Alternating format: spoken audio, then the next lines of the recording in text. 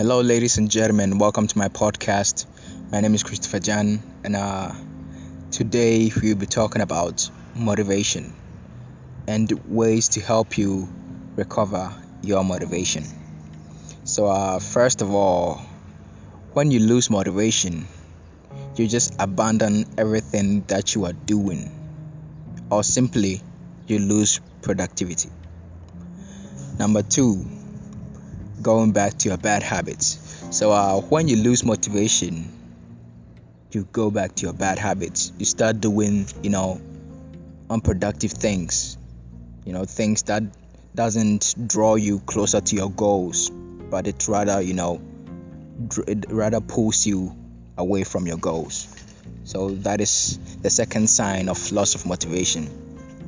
The third sign of loss of motivation is you no more become creative, or your level of creativity decreases.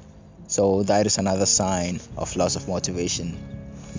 And also the fourth sign of motivation loss is feeling frustrated, feeling anxious, and finally feeling depressed. So now let's go to the solutions on how to recover your motivation. So the first solution is always search for ways to improve yourself, or simply self-improvement.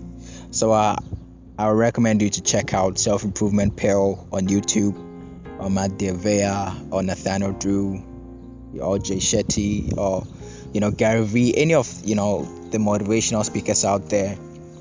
And also the second solution, a way to recover your motivation is look for a mentor or mentors. The third solution is listen to motivational podcasts, for example, Jay Shetty, Gary Vee, Go Overcast, or any of the videos that you can find online. In my case, I often like to listen to some ASMR sounds, and for example, meditational sounds.